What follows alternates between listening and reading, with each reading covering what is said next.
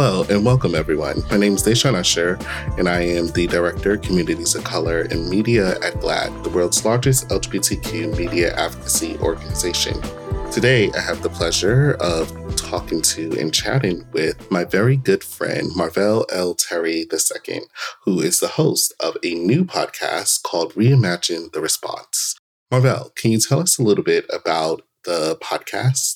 The Reimagine the Response podcast is a response to our need in the South to reimagine how we're going to end this epidemic that is now at 40 years. And so through listening to this podcast and creating this podcast, we hear from many voices with many different perspectives and strategies on how we can solve the HIV epidemic in the South. And so when you think about this podcast, it's really around creating strategy and being informed about the HIV epidemic in the South. Yeah, and I think one of the other things that we are excited and looking forward to with this particular podcast too is how do we reimagine joy? And so can you talk a little bit about that too?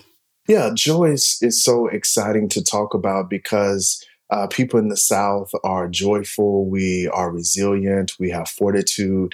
And what I get an opportunity to do is to talk to some amazing people across many different movements and really try to identify the joy in their life. In addition to talking about strategy and policy stuff, it's really about how do we capture that joy that exists in the South.